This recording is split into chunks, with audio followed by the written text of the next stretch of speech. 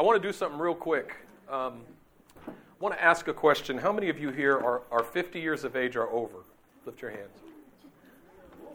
If you're 50 years of age or over.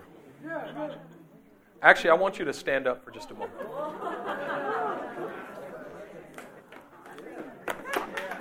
Give them a hand.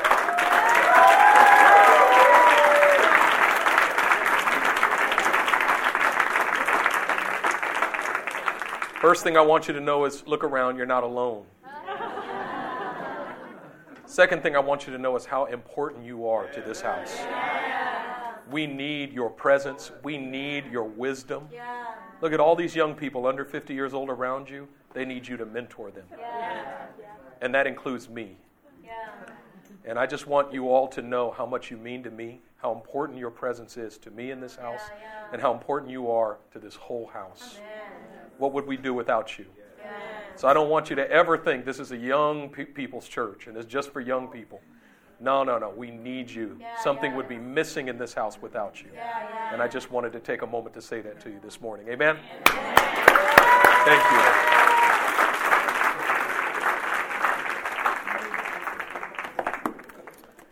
Are you happy to be in the house of the Lord today?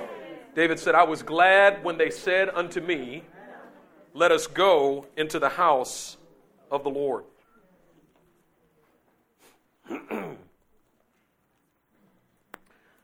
We are beginning our 21 days of prayer campaign tonight. It will be our 10th 21 days of prayer campaign. And our 9th or our 10th one. We've done it every year except the first year. The second year when we did it, it was actually 40 days of prayer, and it was from 5:30 to 6:30 a.m. every morning. How many want to do that? Yeah. Come on, somebody. We did it for 40 days. The first morning, we had 40 people there. The last morning, we had 3 people there. But you know what was powerful? Those 3 people didn't want to stop. And it went on for 2.5 years. Yeah. And those 3 people continued to pray for 2.5 years at 5:30 a.m. in the morning. Yeah. And it changed the spiritual climate of the city of Emeryville. Yeah, that's right. Now, what we have found over the last 10 years is that every time we engage in a prayer campaign, in a sustained campaign of intense prayer, God begins to break through in our midst and in our city in accelerated ways. Yeah. And what we find during our 21 days of prayer campaign is that people get healed. We've seen cancer healed, blind eyes healed, angioedema. I'll never forget, my wife called a young man on the phone who was in the hospital in Houston, Texas, who had gone blind. Zenaida called him. And the doctors could not figure out why. He couldn't walk, he was paralyzed, and he was blind. And they had him in there for a couple of days trying to figure out why. And my wife said, call him on the phone. It was Zenaida's brother. She called him on the phone. My wife said, give me the phone. And we all prayed over the phone. It was in the middle of one of our 21-day of prayer nights. It was in the middle of the prayer meeting. And while we were praying for him on the phone, his vision returned. And shortly after we hung up the phone, he jumped out of the bed and started walking around. And he was completely healed. So our God is an awesome God. Now the question is, why is it that we see an increase of the works of the Spirit of God during our 21 days of prayer campaign? And I'll tell you why. Because whenever we do a prayer campaign, whether it's 21 days, 40 days, 10 days, 3 days, whatever it is, whenever we do a prayer campaign, suddenly, miraculously, a large number of the members of the house start praying every day. I mean, that's it. That's it. Because the majority of us only we know how to meet with God, but we don't know how to walk with God. Yeah. We know how to come to the house of God and have meetings with Him, but God wants us to keep having the meetings. He doesn't want us to miss the meetings. Yeah. But God wants us not only to have meetings with Him, but He wants us to learn how to walk with Him and how to abide with Him. Yeah. And so what I would like to do in this message this morning is I'd like to set the stage for what God is going to do over the next 21 days. And I want to start with the result of what God wants to do through this prayer campaign and beyond this prayer campaign, what He wants to establish in our lives. And I want you to turn in your Bibles to the book of Isaiah chapter 4, beginning at verse 4. Isaiah 4, beginning at verse 4. And this is what the scripture says. when the Lord has washed away the filth of the daughters of Zion and purged the blood of Jerusalem from her midst by the spirit of judgment and by the spirit of burning, then the Lord will create above every dwelling place of Mount Zion and above her assemblies a cloud and smoke by day and the shining of a flaming fire by night. Now, I want to bring a few things to your attention. First of all, when it talks about the daughters of Zion, it is not simply talking about the women in the church. Just like when the Bible calls us sons of God, it's not just talking about the men in the church.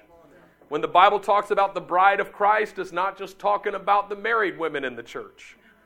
These are all metaphors that speak of the whole church. And so when it says that God wants to wash away the filth of the daughters of Zion, it means that God wants to wash filth out of his house. You need to look at your neighbor and say, hello, daughter of Zion. Hello, daughter of Zion. Come on, somebody. God wants to wash away the filth and the blood from his house. And the first thing that God wants us to understand is that not one of us in this place is strong enough to wash away our own filth or purge our own blood. Yeah. It says when the Lord has washed away the filth, when he has purged the blood from the house. God is coming to us in a special way, in a unique way in this season, and there's going to be an unusual move of the Spirit of God. And what God is going to do is sovereignly wash away stuff that you've been trying to get rid of for years.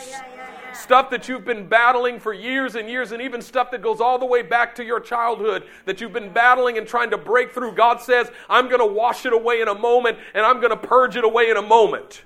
In Malachi chapter 4, the scripture says that he will sit as a purifier and a refiner of silver, and he will purify the sons of Levi, and he will purge them as gold. He will sit, that's chapter 3. He will sit as a purifier and a refiner of silver, and he will purify the sons of Levi, and he will purge them as gold, so that they once more might offer offerings in righteousness. And so the first thing that God wants you to know is that he takes personal responsibility for the cleanness of your life. That is, he has determined that we should be a holy people, but he has also determined that he is the one who makes us holy. Amen.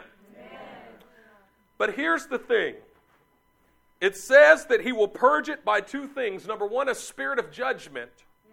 And number two, a spirit of burning. A spirit of judgment and a spirit of burning. Now, this word judgment is scary for all of us, isn't it? Because when God says, I'm getting ready to judge your sin, it means people are about to die, typically, right? But there's something that you need to know about this. First of all, the word judge simply means to separate things into two categories. To discern between one thing and another. Yeah.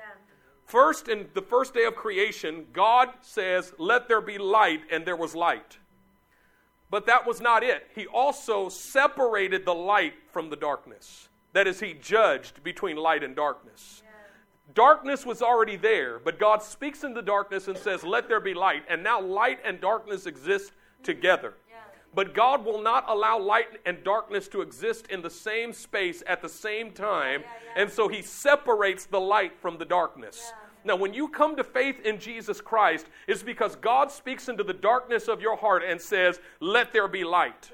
Paul talks about this in 2 Corinthians chapter 4, verse 6 and following, when he says, the God who commanded light to shine out of darkness has commanded the light of the glory of God in the face of Jesus Christ to shine in our hearts. In other words, coming to faith in Jesus Christ is a creation event.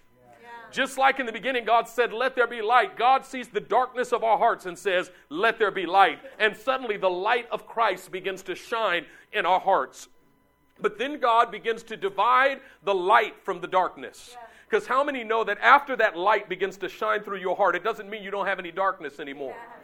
And what tends to happen, that process that we call sanctification is the process by which God separates the light from the darkness. He says, I've created the light, now come out of that darkness. I've created the light, now let the light shine. I've created the light, now let's remove this darkness from your heart. And so it's a process by which God judges, that is, God separates by identification. There was a young lady that came to our church several years ago who was an exotic dancer. And she came to our church and she gave her heart to the Lord. She had a genuine salvation experience. The light began to shine in her heart. She began to see the glory of God in the face of Jesus Christ. And my wife began discipling her.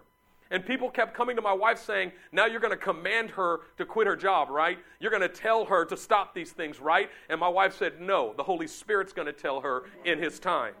How many know that it's not good for us to try to take the place of the Holy Spirit? We get into legalism when we try to become the Holy Spirit and try to accomplish by command what God will accomplish only by His power. And sure enough, as my wife began to disciple her and her life began to be formed in the image of Jesus Christ, she came to my wife shortly after and said, I can't do this anymore, can I? I think I need a new job, right? I don't feel right about this anymore. And my wife said, I absolutely concur. Let's help you find a new job. And she went and quit that job and moved on, and God blessed her life. I'm telling you that when God begins to separate light from darkness, you don't need anybody to tell you it's wrong. When God begins to separate light from darkness, you don't even need to see it explicitly written in Scripture. Because when God begins to separate light from darkness, He begins to put His finger on stuff in your life and say, this has to go. But Lord, I don't see a chapter and verse. You don't need a chapter and verse. I said, this has to go. But Lord, the pastor hasn't preached about it. I don't need the pastor to preach about it. I said, this has to go. Because when it comes down to it, only God can separate the light from the darkness. And so God says a spirit of judgment comes when He begins to separate things in your heart. When He begins to make a distinction between the clean and the unclean. When He begins to make a distinction between light and darkness. When He begins to put His finger on things in your heart and say, that has got to go. You are done with that. You've carried it around for too long. Now it's got to go. And when the spirit of judgment comes, we tend to feel overwhelmed because typically the spirit of judgment will come and God will put His finger on something that we're not even willing to give up yet. Something that we're not ready to separate yet. In a place where our will has not caught up with God's will. In a place where our desires are still contrary to God's desires. And God puts His finger on it, and that's the spirit of judgment, where God says, I'm separating this. And it causes this inner turmoil on the inside of us, not unlike Abraham when God came to him and said, Abraham, I want you to take your son, your only son whom you love, and offer him as a burnt offering in the place I'll show you. Abraham was conflicted on the inside because he said, I'm not ready to give that up yet, God. I don't have a natural desire to get rid of this yet, God. I still love this thing. And God treats us like Abraham by putting His finger on things in our lives that we feel overwhelmed about. I feel powerless. But if it was just a spirit of judgment, then we would feel anxiety indefinitely. But He follows the spirit of judgment by the spirit of burning.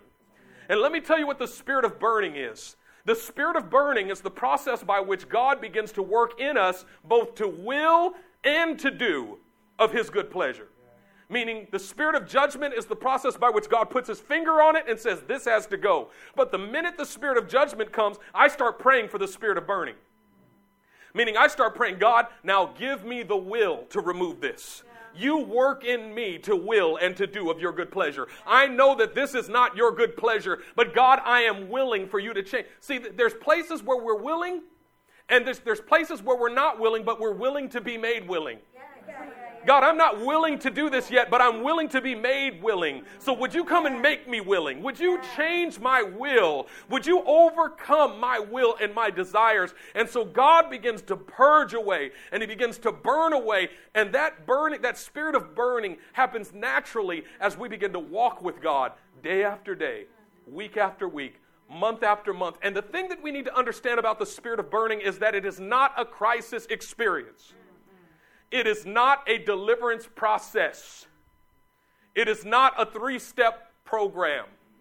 The spirit of burning is not when you feel the Holy Spirit at the altar. The spirit of burning is more like a continual flame that God burns in your heart over a period of months and years to purge away some. See, the problem is we want to have meetings with God at the altar, power encounters with God at the altar that we think are a panacea or a cure-all for everything in our lives that isn't right. Just touch me at the altar and bam, and God does that sometimes. But what we need is to learn how to have a daily walk with God and not just a weekly meeting with Him. And most believers have weekly meetings with God, but not the daily walk with Him. Pastor Daniel said to me a couple of weeks ago, he said, most believers get all excited when a crisis comes. And they come to me and say, oh, Pastor, pray for me. And he says, I always look at him and say, I always pray for you, and I'm not going to do anything different just because there's a crisis. He says, I walk with God every day consistently. So when a crisis comes, I don't do anything different. I just keep on walking with God. And I'll walk right through this crisis. And I'll walk right through the next crisis. I know that I'm going from glory to glory, and sometimes I'm in between one glory and the next glory, but it doesn't matter, because whether I'm in a glory or whether I'm in a valley, I'm going to keep walking the same way. I walk with God. Now, we are Pentecostal charismatic believers in Jesus Christ who expect the Holy Spirit to manifest Himself when we come together. We believe for the manifestation of the gifts of the Spirit, but the thing you need to understand is that the gifts of the Spirit are primarily for the gathering, which means that the gifts of the Spirit happen sporadically as we come together. But the fruit of the Spirit is permanent. And most believers don't know how to eat of the fruit of the Spirit, but they know how to cry for the gifts of the Spirit. We come to church saying, God, give me a word of prophecy today, or heal me of something today. But we don't know how to go home and say, now, Lord, give me the fruit of patience and kindness to eat right now. See, I used to see the fruit of the Spirit as something that we bear. But now I see the fruit of the Spirit as something that the Holy Spirit bears. It's the fruit of the Spirit, not the fruit of Benjamin. And that means that even when I feel angry, I can come to the Holy Spirit, and He's still bearing the fruit of kindness. And I say, Holy Spirit, I'm angry. And He says, well, good, because I'm kind. Now, here, eat this fruit of kindness. Because, see, I'm not angry. And the problem is we tend to eat the fruit of the flesh and not the fruit of the Spirit. But God wants to teach us how to come to Him to receive the fruit of the Spirit so that we can learn how to eat it, how to consume it. And that means that we must walk with God on a daily basis. Now, there's two things that God said He's purging from our midst. The first, He said He's washing away filth. And the second thing He said, He's purging away blood. He's washing away filth, and He's purging away blood. What does filth stand for? What I believe that the Holy Spirit is speaking in this day and in this hour to the church, first and foremost to Living Hope in our context, but secondly to the worldwide body of Christ, is that He is washing away from His church the filth of sexual immorality. He is washing away from His church the filth of sexual immorality. Now let me define sexual immorality for you. Sexual immorality is any kind of sexual experience by yourself or with another person that God does not approve of. That's it. If God doesn't like it, it means if God does not enjoy it with you, it is immoral. And I can enjoy even my wife in a way that God does not enjoy with me, and it is immoral. I am mistreating her. But if God can enter into it with me and say, this is good, this is what I created you for, this is what I had in mind when I gave you the gift of male and female, of man and wife, that is not immoral anymore. That is holy, and that is pure. The Scripture says that marriage should be honored by all, and the marriage bed kept pure. Interesting enough that it says should, not the marriage bed is undefiled, meaning whatever you do goes there is fine, it's undefiled. No, the marriage bed should be kept pure, meaning that there is a difference between purity and impurity in the marriage bed, but we must be jealous to keep it pure. But the Lord says that He's going to wash away the filth of the women of Zion. What does this mean? It means that God is getting ready to do by His own power what we are not able to do by our power. I believe that a move of the Spirit of God is coming that's going to sweep over this house over the next 21 days. We're going to see it manifest before this 21 days ends. And as that Spirit of God sweeps over this house, we're going to find God washing from minds and hearts and bodies that which could not be removed by personal discipline or resolve.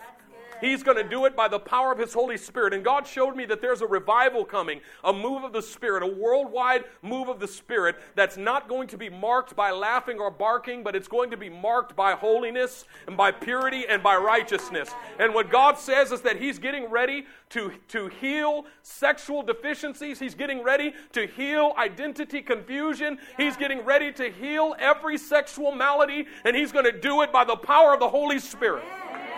Now, there was a day in the book of Acts when Peter was walking through the streets and there was such an anointing for healing that they brought the sick and afflicted into the streets that at least the shadow of Peter would fall on them. And the scripture says they were all healed. The day is coming when those who have sexual maladies of any kind will flock to the house of God because God is pouring out His grace in such a way that He will bring healing and He will bring restoration and He will bring purity and He will bring freedom, and He will do it by His power and for His glory and for His glory alone. Excuse me. And so, God says He's going to wash away the filth. And the filth represents sexual immorality. But then He says He's going to purge away the blood. Yeah. And the blood represents relational discord. The blood represents anger, malice. It represents lack of patience. Anything that would cause a rift to come between brother and brother, sister and sister, brother and sister, mother and father, father and son, father and daughter, mother and daughter, daughter and mother. God is going to heal anger. He is going to heal malice. He is going to heal rage. He is going to heal hatred. Because there's a place in many hearts, even in this house right now, where you get angry and you begin to cuss people out in your mind, and you think it's okay because your mouth never spoke it. But in your mind, you cuss them out with the worst cuss words you could possibly think of. Sometimes you find yourself imagining yourself killing somebody or doing them physical harm, and you get lost in this fantasy, this violent fantasy. And I think if we would put all our thoughts on this screen right here, you'd be shocked at the cute little people that have that in their mind. I'm like, you? No way. You look like you just love everybody. But you're a mass murderer in your mind.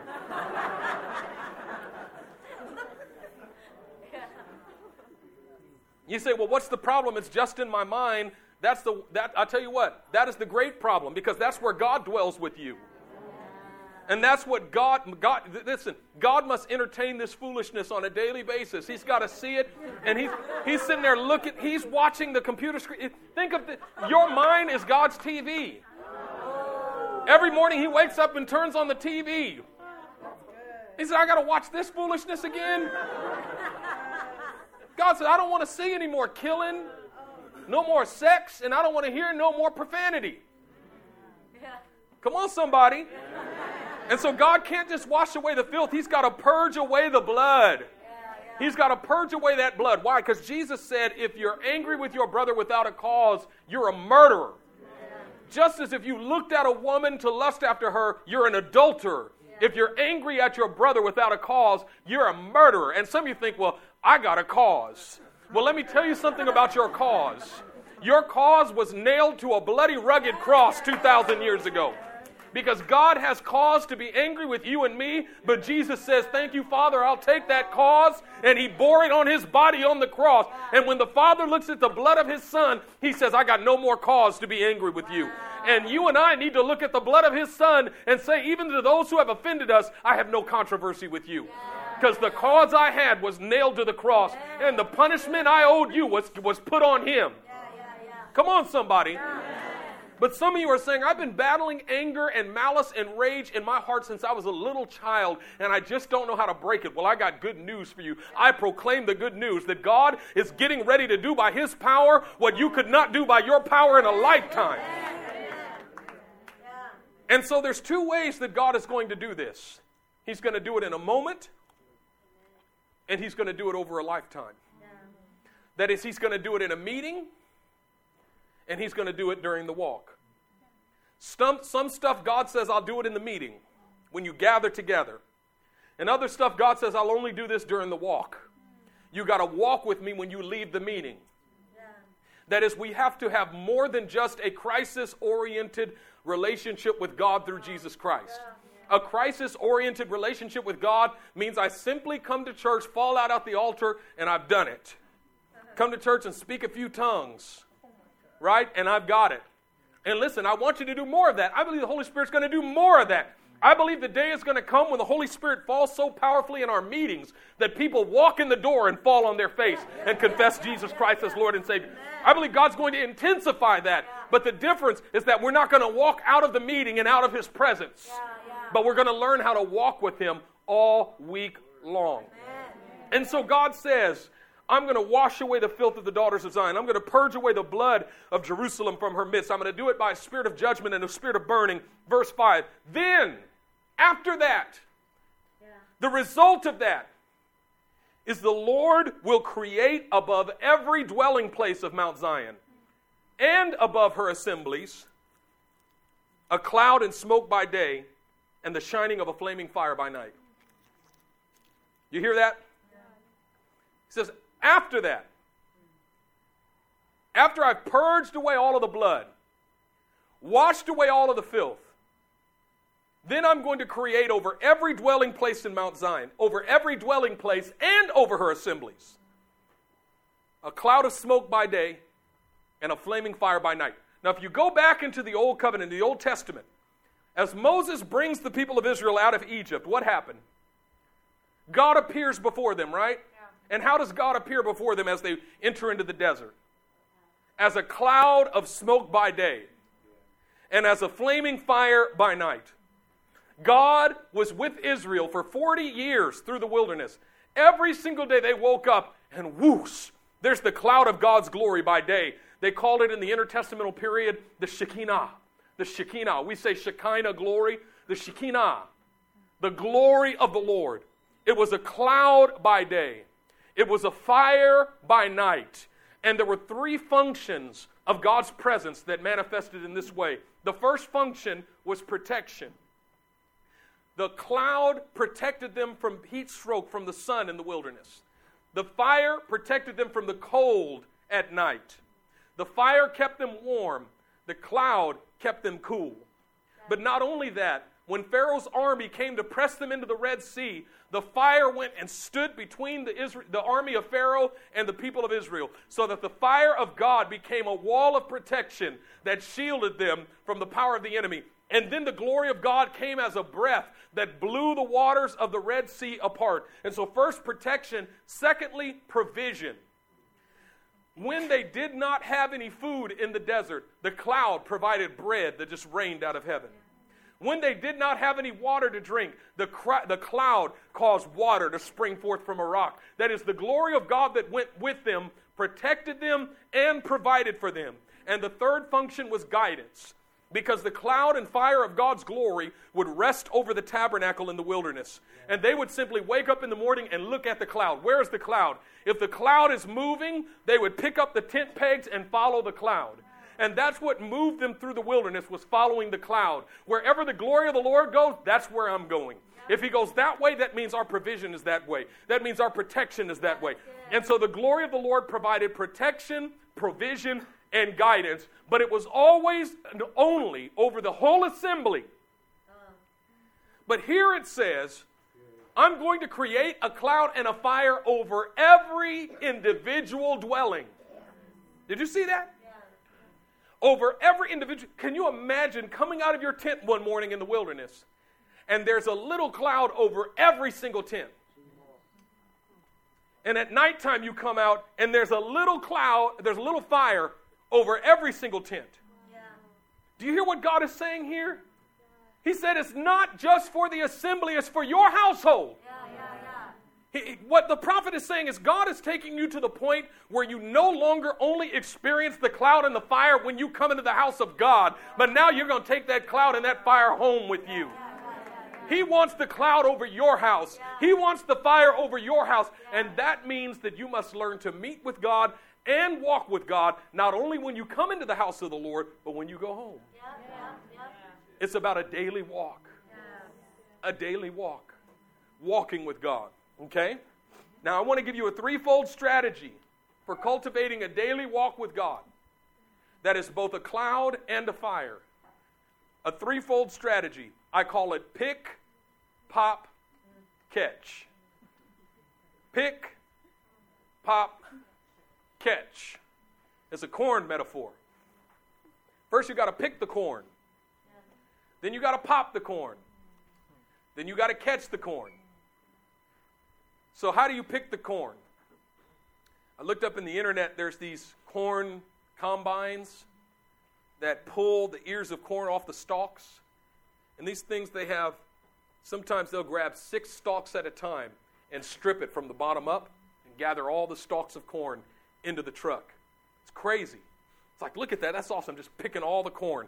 And they'll go through a field with that machine, and they'll just pick all the corn and take it and just store it in the barn. Just pick the corn and store it. We'll figure out what to do with it later. Pick the corn and store it. We don't have to examine each individual stalk of corn. Just pick the corn and store it in mass quantities. We're not trying to do one ear at a time. We're not going through inspecting it. We're not coming up with a plan of what to do with it. You'll always find something to do with it. It doesn't matter how much you get. Just keep pulling in more. You got to pick the corn before you can pop the corn. Just gather it into your barn. And some of it you're going to pop immediately, but others you're going to pop later, and some you're not going to pop till years and years down the road. You just keep gathering the corn. And when I'm talking about picking the corn, I'm talking about simply gathering the words of Scripture. Listen, the field is white unto harvest, but the laborers are few. Meaning the Word of God is so close to you, so near to you, it is right there. You've got 15 translations of it in your own home. How many ever had that big, humongous white King James Version on your coffee table? Woo! My great aunt had one of those, and she used to read from it every day. Pick up that big old thing. Bam!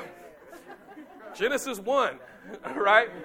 Big old letters like that big, 6-inch characters. I mean, that was a big old thing. Listen, and if you don't have a Bible, get on the internet and go to BibleGateway.com. You know what? That's become my Bible on my iPad, and I can have 10 tabs open to 10 different verses of Scripture at the same time. It's ripe for the picking. It's ripe for the picking. And so when we're talking about picking it, I'm talking about just gathering it into your barn. What does that mean? Just read it. Just read it. Just take it in. Do you know if you read 3.5 chapters of Scripture a day, you'll read through the whole Bible in a year? If you read 7 chapters a day, you'll read through the whole Bible every 6 months, twice a year. If you read 14 chapters a day, every 3 months, you'll finish the whole Bible. Over and over and over again. You need a daily habit of simply gathering the corn into your barn. Just bring it in. You don't have to stop to look up 15 different verses. You don't have to stop to look it up in the Hebrew and the Greek and the Aramaic. You don't have to stop. Listen, a lot of people are trying to do these deep Bible studies in Greek, Hebrew, and Aramaic, but have never read the whole Bible cover to cover before. That's like, in your first day of basic anatomy class, you're examining molecules from the arm, but you don't even know what the whole body looks like.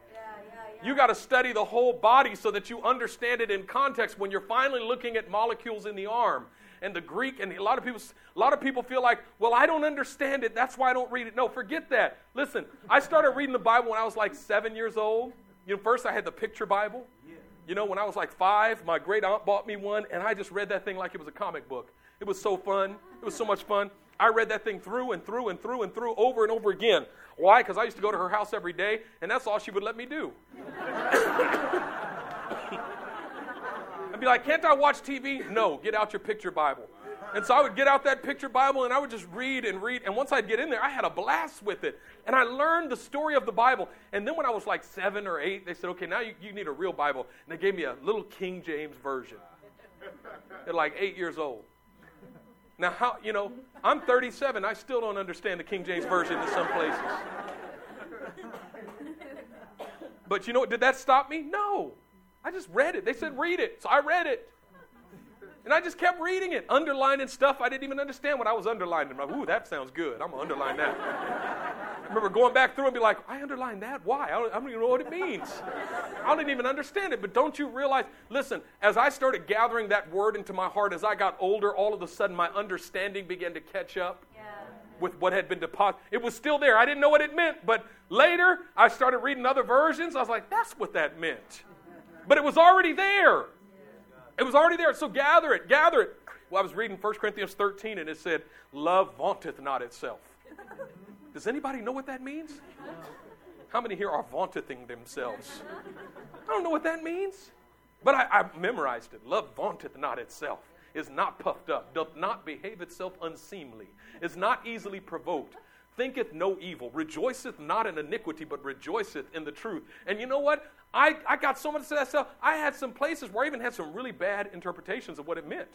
Like stuff where I thought it meant something. I'm like, that's strange, but God said it, okay. And then later I'd realize that's not what it meant. So, oh, praise the Lord. But it doesn't matter because I'm just gathering it in. See, this is the thing. So many believers, we have misdefined prayer for so long. Get this in your heart. Prayer is not simply saying to God whatever you feel like saying. People say, oh, just talk to God like you talk to a friend. And just tell him whatever is in your heart. Let me tell you something. You could spend a whole day doing that. You could spend a whole month doing that and not make any spiritual progress. I wonder why nothing's changing in my heart. I'll tell you why. Because you are boring God to tears.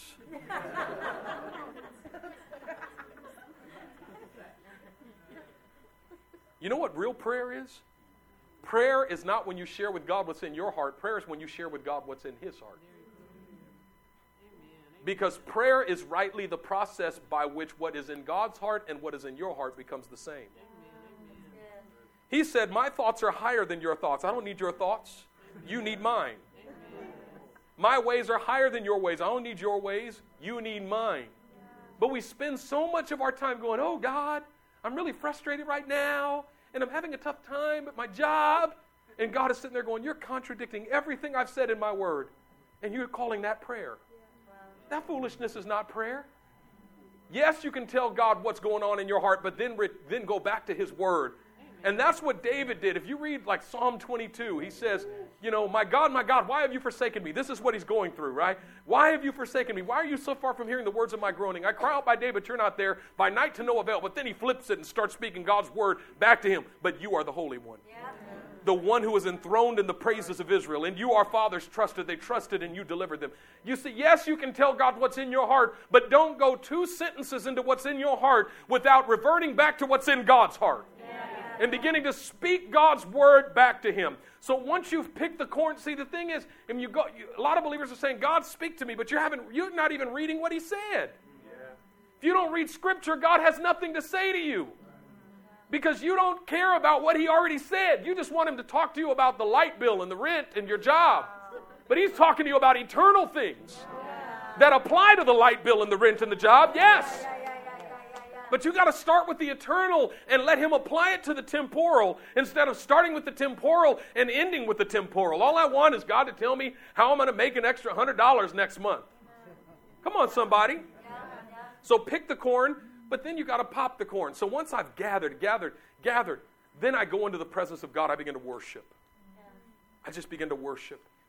I begin to tell God who He is. God, I worship you. God, I love you. God, I thank you. God, I bless your holy name. Praises are awaiting you, O God, in Zion. O Lord, our Lord, how majestic is your name in all the earth. And in that place where I'm worshiping, the heat of God's presence comes. And what happens when you take popcorn into the heat? You stick it in the microwave, you turn on the heat, and what happens? Pop, pop, pop, pop, pop, pop, pop, pop. All of a sudden, as I'm worshiping God, the corn starts to pop. And suddenly a scripture pops into my mind. Just a phrase of Scripture just pops into my mind. During worship today, all of a sudden that Scripture popped into my mind while Sam was leading us in worship that said, if our hearts condemn us not, we have confidence before God. If our hearts condemn us, God is greater than our hearts. But if our hearts condemn us not, we have confidence before God and receive whatever we ask. And that verse came, and I grabbed my phone and I looked it up. And there it was in 1 John chapter 3, verse 19. And it said, if our hearts condemn us, this is how we set our hearts at rest in His presence and know that we are of the truth. If our hearts condemn us, we know that God is greater than our hearts and that He knows all things. But if our hearts condemn us not, we have confidence before God and we receive from Him whatever we ask because we do what He commands. And this is His command, that we believe in the name of His Son, Jesus Christ, and that we love one another. What a powerful passage of Scripture. You know what happened? Pop. I'm in the presence of God. I'm worshiping. The Spirit of God is moving among us. And all of a sudden, pop. Pop, pop, and then Romans 8 popped into my heart while Sam was leading worship. There is therefore now no condemnation for those who are in Christ Jesus. For For the law of the Spirit of life in Christ Jesus has set me free from the law of sin and death. For what the law could not do, in that it was weakened by the flesh, God did by sending His only Son in the likeness of sinful flesh to become a sin offering, so that to fulfill the righteous requirement of the law for those of us who walk not according to the flesh, but according to the Spirit. What I'm saying is, and then, so what happens is when you come into the heat of God's presence, see, this is the thing. When you were reading it, you didn't feel nothing. Yeah. See, so many people stop that pick mechanism because I don't feel anything. It doesn't feel like anything's happening. I'm reading, and I don't feel anything while I'm reading. I'm just gathering. But I just got all this corn sitting in my barn, not doing anything. I'm just reading. You never feel like anything's happening. Most of the time, you don't feel like anything's happening when you're reading. Once in a while, you'll open up the Bible, and all of a sudden, the wind will blow, and the oil will fall, and all of a sudden, you just feel God speaking through you to the pages. You know, you have those moments once in a while. Most of the time, you're just gathering. Yeah. You're gathering. But what I find is that what I gather today, I go into God's presence, and He heats it up tomorrow or next week, and all of a sudden, pop. But now you got to catch it. Now you got to catch it. What does that mean? You got to write it down. See, this is the thing. If you're not writing down the things that God is sharing with you from His Word, then you're going to feel like God does not speak to you. And you're going to look back and feel like I haven't heard from God in the longest time. But no, He's speaking to you each and every day. And this is my wife's strength. Like my wife, she is stronger at this than anybody I've ever known. She never has a time with God in which she does not come out of it with some stuff written down that God said to her. Every single day she comes out, this is what God said. And when she comes home from all-night prayer, I can't wait to hear what God said. Because she simply believes that it is impossible for her to go into the presence of God and not come out with a word. She doesn't believe God will not send me away empty. God will not say, okay, well, it was nice having you in my presence, but I ain't got no word for you. Maybe next time. I'm running kind of low. You know, I got so many people to talk to in the earth, and, you know. God has a surplus of divine words. And so what happens is you begin to write it down. You begin to write it down. Write down those scriptures that God gives you. Write down the revelation that He gives you about those scriptures. What I'll do is I'll have a time of prayer and worship, and I'll worship. I'll write it down. And keep worshiping, and then God gives me something about it, and I'll write it down. And keep worshiping, another scripture comes, and I'll write it down. Keep worshiping and praying, something about it comes. And all of a sudden, I'm developing a personal repository of revelation. Yeah. God wants to help you build a personal repository of revelation. And through this daily walking with God, daily hearing His voice, daily reading His Word, daily meditating on what He says, daily, in between meetings. Yeah. What if you left the meeting today and did this every day till next Sunday? Yeah.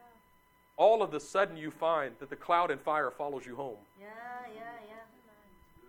And instead of saying, man, last Sunday was powerful, you say, man, last Sunday was powerful. But you know what? Monday was powerful too. Yeah. And you know what? Tuesday was even more powerful. And Wednesday was so powerful because I was rejoicing in what God said to me Tuesday and Monday. And then He spoke more to me on top of that on Wednesday. And then Thursday was even more powerful. You know what will happen? When you come back to church next Sunday, you'll bring a bigger cloud with you than followed you home last Sunday. And all of a sudden, see what most believers do is we leave with a cloud, but it dissipates by Tuesday. And that cloud of protection becomes a storm cloud. And you come in just getting struck by lightning and rain the next Sunday. It's all beaten up. God wants to teach us how to live under the cloud of glory. How to live under His protection. How to live under His provision. And how to live under His guidance. Pick, pop, catch. The last thing I'll say, that's what I call the simple three. This is my system for spiritual development. The simple three, but there's also the big seven. The big seven and the simple three. I'm going to write a book on this soon.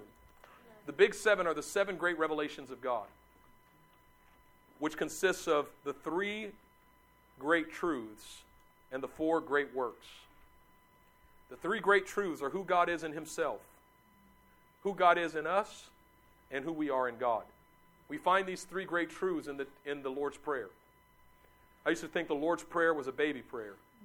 It's just for, children. You say it before you go to sleep. But Jesus taught this to his disciples, fully mature. He didn't mean for them to recite it. He meant it to be a GPS system, a navigation system for their spiritual lives. How does this start? With who God is in himself. Our Father in heaven, hallowed be your name. It's who God is in himself. Then it moves on to who God is in us. Your kingdom come, your will be done on earth as it is in heaven. Then it moves to who we are in God. Give us this day our daily bread. You see that?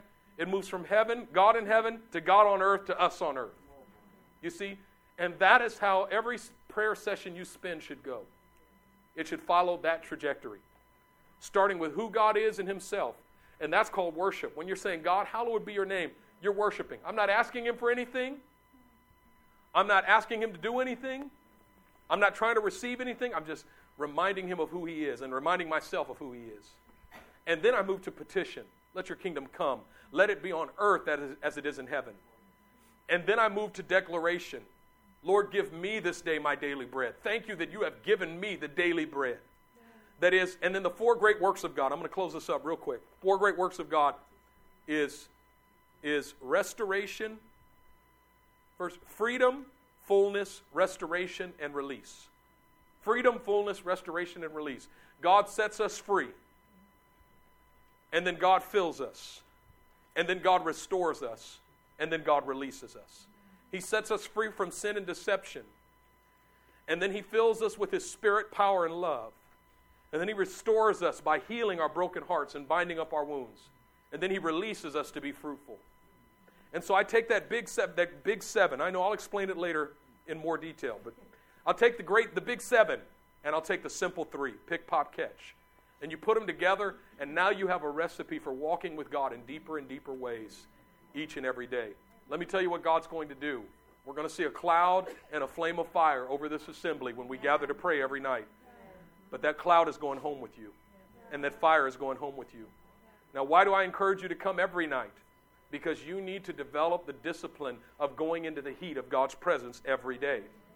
Now, how do you make the most of this time, these 21 days? You got to pick in the morning. Because when you come here from 7 to 8:30, you're going to pop and you're going to catch. We're going to worship and we're going to pray, which means we're going into the heat of God's presence. But if you haven't picked, if you haven't gathered into your barn, there's not going to be much to pop and catch when you come into the house of God in the evening services. And so I want to encourage each and every one of you. Number one, if you can't come to this physical building, turn on the live stream and pray with us every night. Yeah. It's just 21 days. And then number two, spend some time reading the Bible. I listen to it now. I just recently bought an audio book so I can listen to the Bible every day. Listen to it and get it in your spirit. Gather it. Pick it, pop it, and then catch it. And you're going to see 21 days from now, if you do this every day, your entire life is going to be different. Yeah. You believe that? Amen. All right, stand to your feet.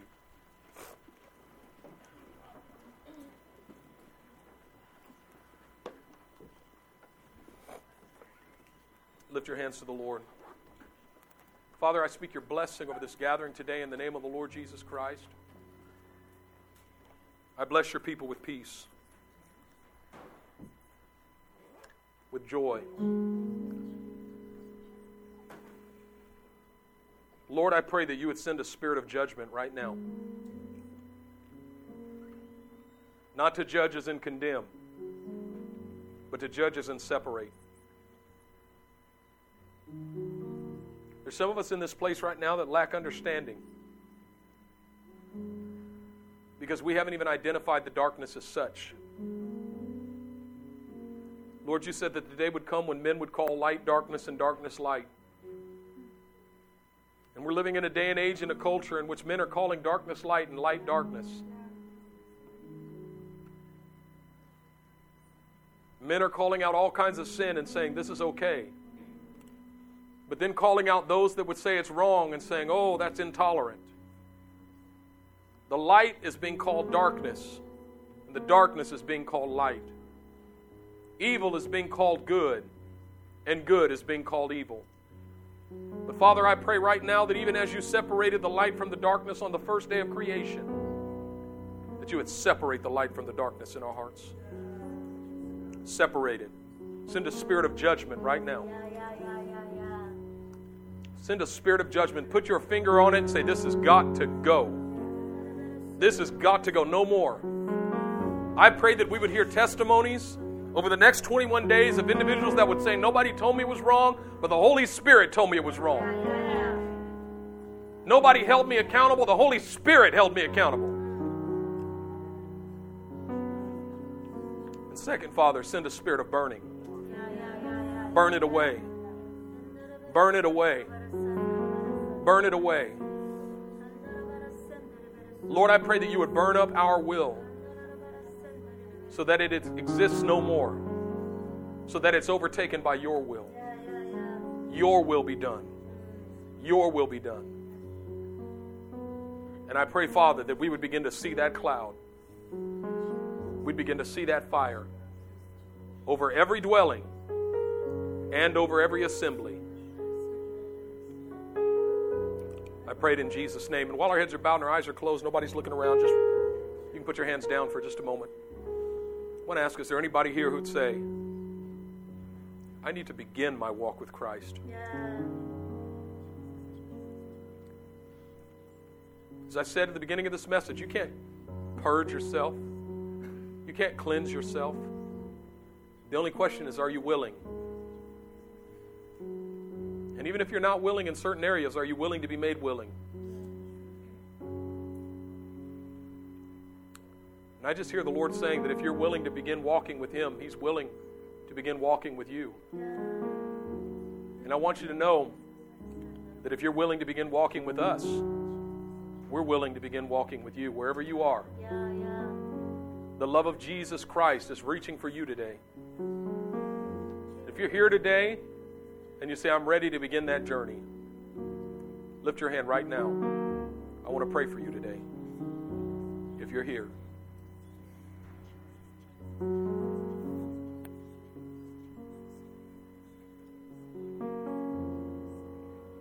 Is there one? I see that hand. Thank you, Lord.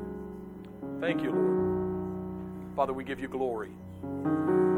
Everyone just begin to worship the Lord right now. Father, we worship you. Hallelujah. We worship you, Lord. Father, I thank you for that hand that was lifted. It was a powerful step. Just the lifting of that hand. It was a heart that's lifted up to heaven, not just on the earth. And God, I pray that you would come upon that person right now. Strength, resolve. But more than that, the deep, deep love of Jesus. May it overflow their hearts. May it overflow their mind. And Lord, I speak over each and every one of these sons and daughters of yours today. In the name of the Lord Jesus Christ, I pray for strength and encouragement. I pray, Father, that over the next 21 days, we would begin to see the wind blow and the fire fall. And I say by the Spirit that there is a sound of an abundance of rain. There is a sound of an abundance of rain. God, we pray for the downpour. We pray for the downpour of your Spirit today, oh God. Let it sweep over this land from the north to the south, to the east and to the west. We give you glory for it. And let there not be one house that doesn't have a cloud and a fire. Let there not be one household without a cloud and a fire. I give you glory for it. I thank you.